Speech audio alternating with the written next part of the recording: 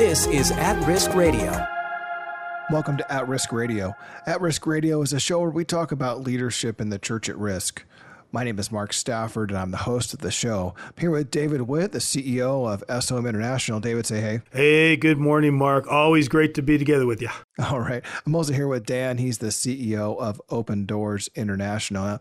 Dan, we want to hear a lot from you today, and I thought I'd start with this question. There's all kinds of amazing stories of how God has used people, ordinary people, to do extraordinary work all over the world, especially when we're looking at the persecuted church. Can you tell us a story, just one inspiring story of perseverance and faith as you have been working with people through Open Door International? Yeah, thank you very much. I really am delighted to be here with my friend David, and such a dear brother. And we've actually partnered together. Our two organizations have partnered together.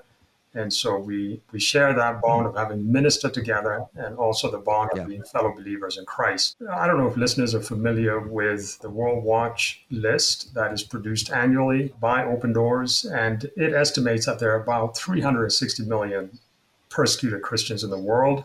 That's a big number.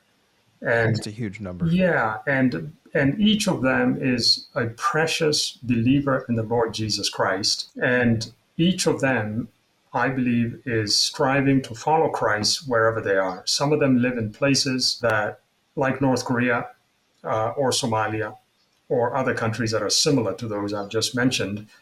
In other words, very difficult places to live as a Christian, to do things that we take for granted, right? And I met one such person. That was last year. It's in a Central African country, and she was a 15-year-old girl.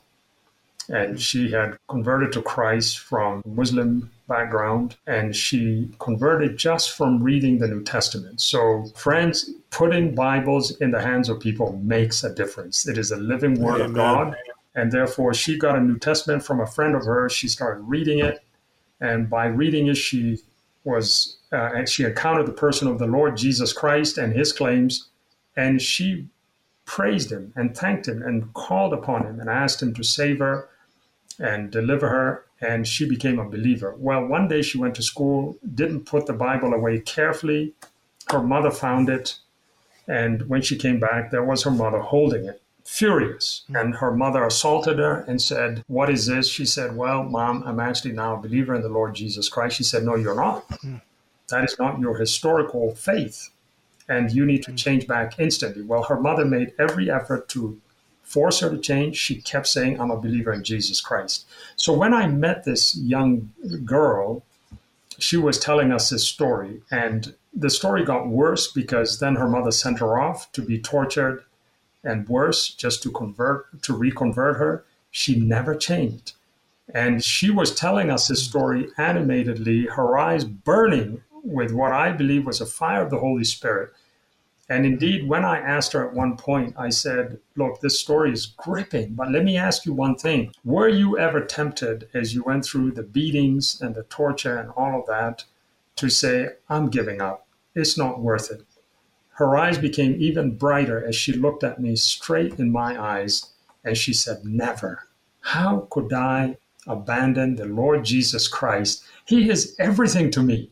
Wow. And oh, brothers, my faith was just refreshed at that moment. I just said, "Lord, thank you," because this dear girl who is now living in a safe house because her mother could not take her back, and who is protected and cared for because that safe house is something that we support, and it's run by a dear lady who has a nickname of Dorcas, right? You're probably wondering, why does she have such a nickname? Well, you know what I mean. And so she's in that safe house. She's well taken care of. She's growing in her faith. She's reading the Bible freely, and praise the Lord, because she's back in school, and she will become an influencer in her nation. She will tell others about Jesus. Yeah, for the listening audience, I just want to encourage you, if you don't recognize that name, look that up in your Bible, and you'll understand the context there of Dorcas. Yeah. Amen. So, Dan, what are some of the other pressing challenges that are being faced by the persecuted church right now? And what's Open Doors doing in order to address those incredible challenges that persecuted Christians face?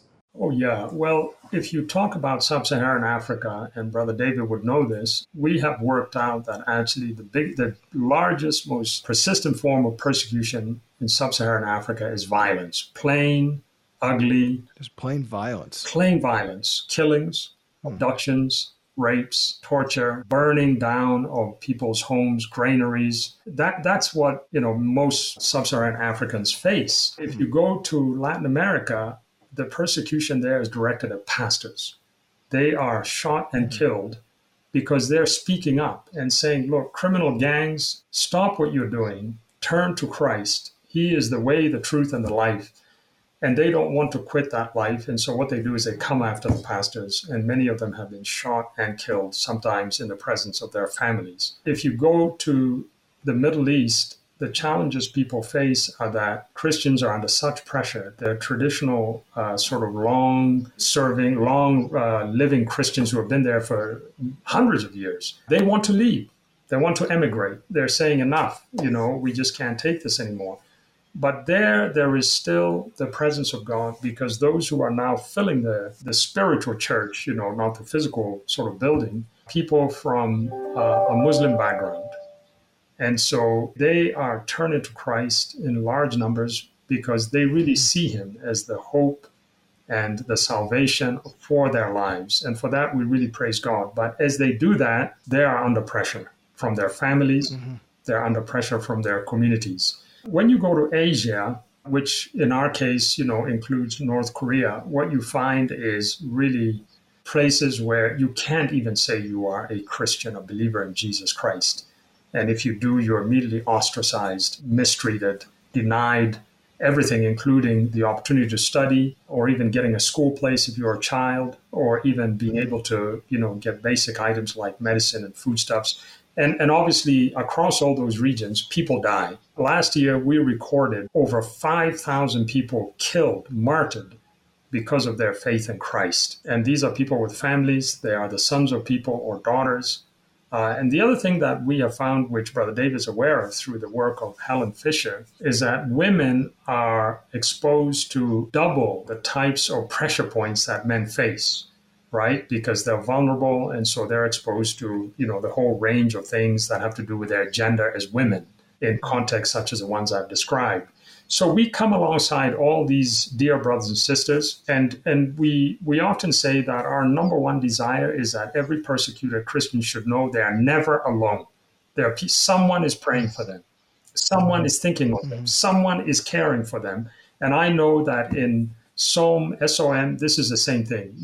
We don't want any persecuted Christian to know to feel alone. And so one, we want them to know they are never alone. Number two, we actually pray for them to continue with the great and wonderful task Jesus has given us of his great commission, because as they share and witness, that is one of the reasons why they are persecuted. I still remember vividly an older man telling us when we said to him, why do you get all these attacks? He said, well, because we're an evangelizing community. We tell people about Jesus. And the people who attack us don't like it because people are turning to Christ and they're losing numbers. And he said, it doesn't matter how much they attack us. We will never stop. This is our commission, and we are going to continue. Well, hey, we got to run to a break. That's incredible. It's powerful. And when we get back from this break, we'll hear more from Dan and what he's doing with Open Door International. We'll be right back. At Risk Radio. Every Sunday in America, over 60 million people freely walk into the doors of a church fellowship. But not everyone enjoys this kind of social freedom. Christians face harassment in 145 countries around the world. Some even give their lives today because of their faith in Jesus. Persecution is harsh. Women and children are the most vulnerable of all people groups. But be inspired that your family in Christ is boldly sharing love and hope, despite local officials doing everything they can to silence them. In fact, let me assure you that our prayers today bring them comfort and love. Thank you for standing with our persecuted family. To stay informed and to help assist, go to spiritofmartyrdom.com. Welcome back to At Risk Radio. I'm online with David Witt. He is the CEO of SOM International. I'm also online with Dan. He's the CEO of Open Doors International. Dan, you unpacked so many different places that there is tremendous persecution. So my next question is this. What are you guys doing to address these issues? And how in the world do you prioritize? How do you decide that you're going to make a safe house in one place, you're going to give Bibles somewhere else, and you're going to provide food or relief, or you're going to train some church planters? What are you doing, and how do you prioritize those things?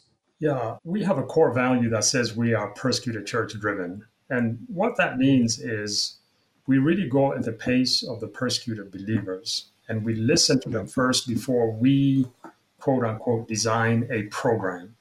And I assure you, we have the same level of sophistication in terms of how we design those programs as you would find in some of the larger, Christian nonprofits. And, it goes through the typical stages of, the assessment stage, which is the listening. What are the pressure points that people describe? Where is it pinching? Where is it hurting? And we take careful note of that. How many are, affected by this, and what does this do to you? And and then eventually you get to design, which is where you ask questions of, well, how can we best help you? How can we come alongside you?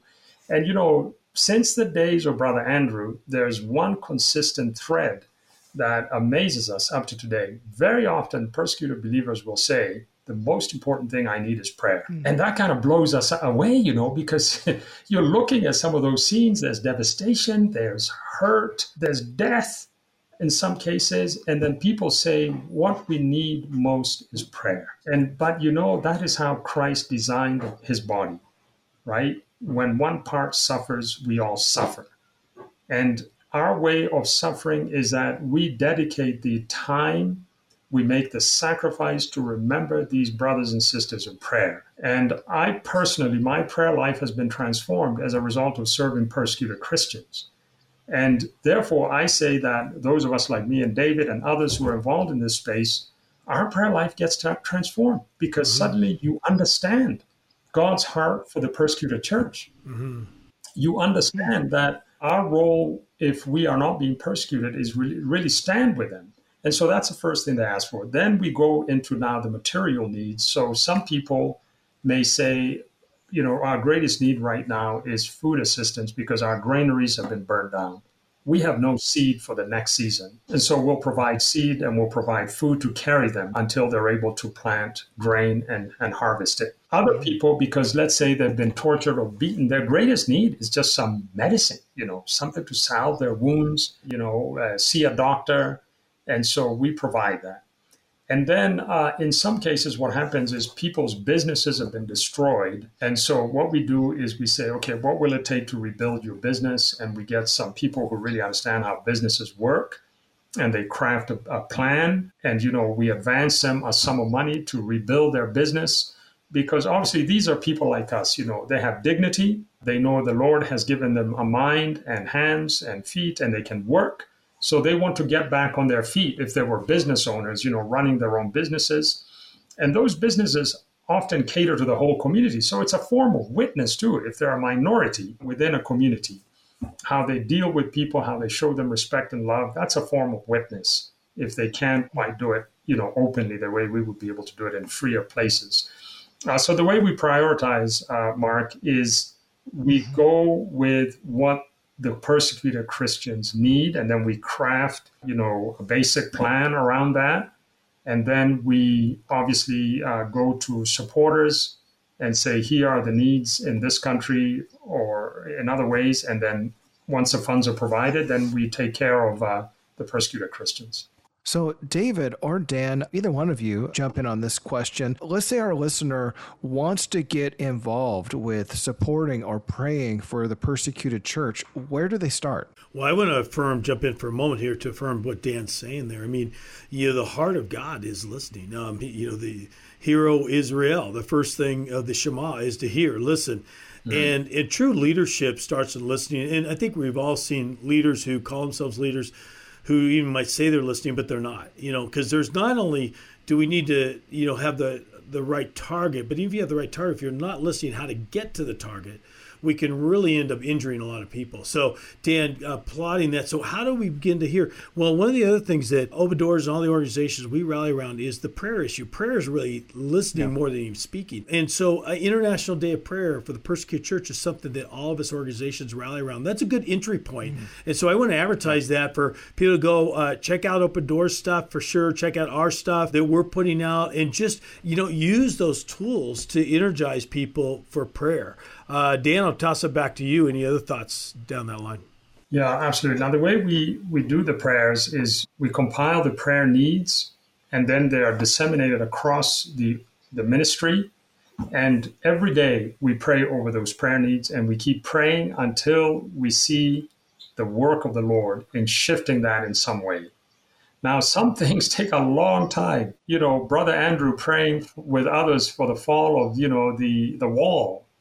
And that took a long, long time. And so sometimes there's like a 10-year prayer campaign.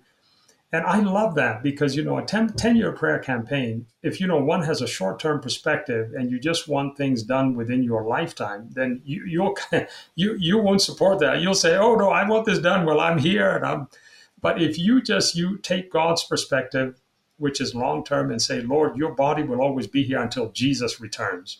If it's a 10-year prayer campaign, I'm on it for however long I'm able to be on this earth to contribute to it. Dan, I'm glad you mentioned that because if people want to begin to get on the list of Hebrews 11, that's the kind of prayer. They had Abraham and all the listed patriarchs had a long-term vision in prayer and faithfulness. And I love that. And I think the first in prayer is always hearing from the Lord. Like, what is most on the Lord's heart? Because obviously that's going to get fulfilled. And God sees the long-term, plan. All right. Well, hey, I think we got to wrap up this episode. So, hey, it's been so great to hear from you guys. And I want to encourage our listeners to step out and becoming a better leader and, for that matter, a better supporter of leaders, for those who are risking much for the gospel, risking much for the kingdom of God. At Risk Radio invites you to get involved with those who are risking much through a number of different things. First of all, by subscribing to our newsletter. Our newsletter comes out every month, and you can see pictures and stories of those who are risking much for the gospel, and that is a way to fuel your prayer. You can sign up for that at atriskradio.com. Dan, we want to give an opportunity for people to jump on the internet and look at what's happening with Open Doors. What URL should they go to if they want to find out what's going on with Open Doors International? Yeah, thank you, Mark. OpenDoorsUS, one word, .org. OpenDoorsUS.org. OpenDoorsUS.org. And you can find out what's happening with Open Doors International. If you want to find out what's happening with SOM International, that's spiritofmartyrdom.com. And finally, we have a bookstore that is a way for you to donate in exchange for books, and those donations go towards those who are risking much for Jesus. And that's at sombookstore.com. Well, hey, that's it for now. And so glad to have you guys on the show today. Until next time, my name is Mark Stafford, and this has been At Risk Radio. You've been listening to At Risk Radio. For more, go to atriskradio.com. At Risk Radio is a production of SOM International.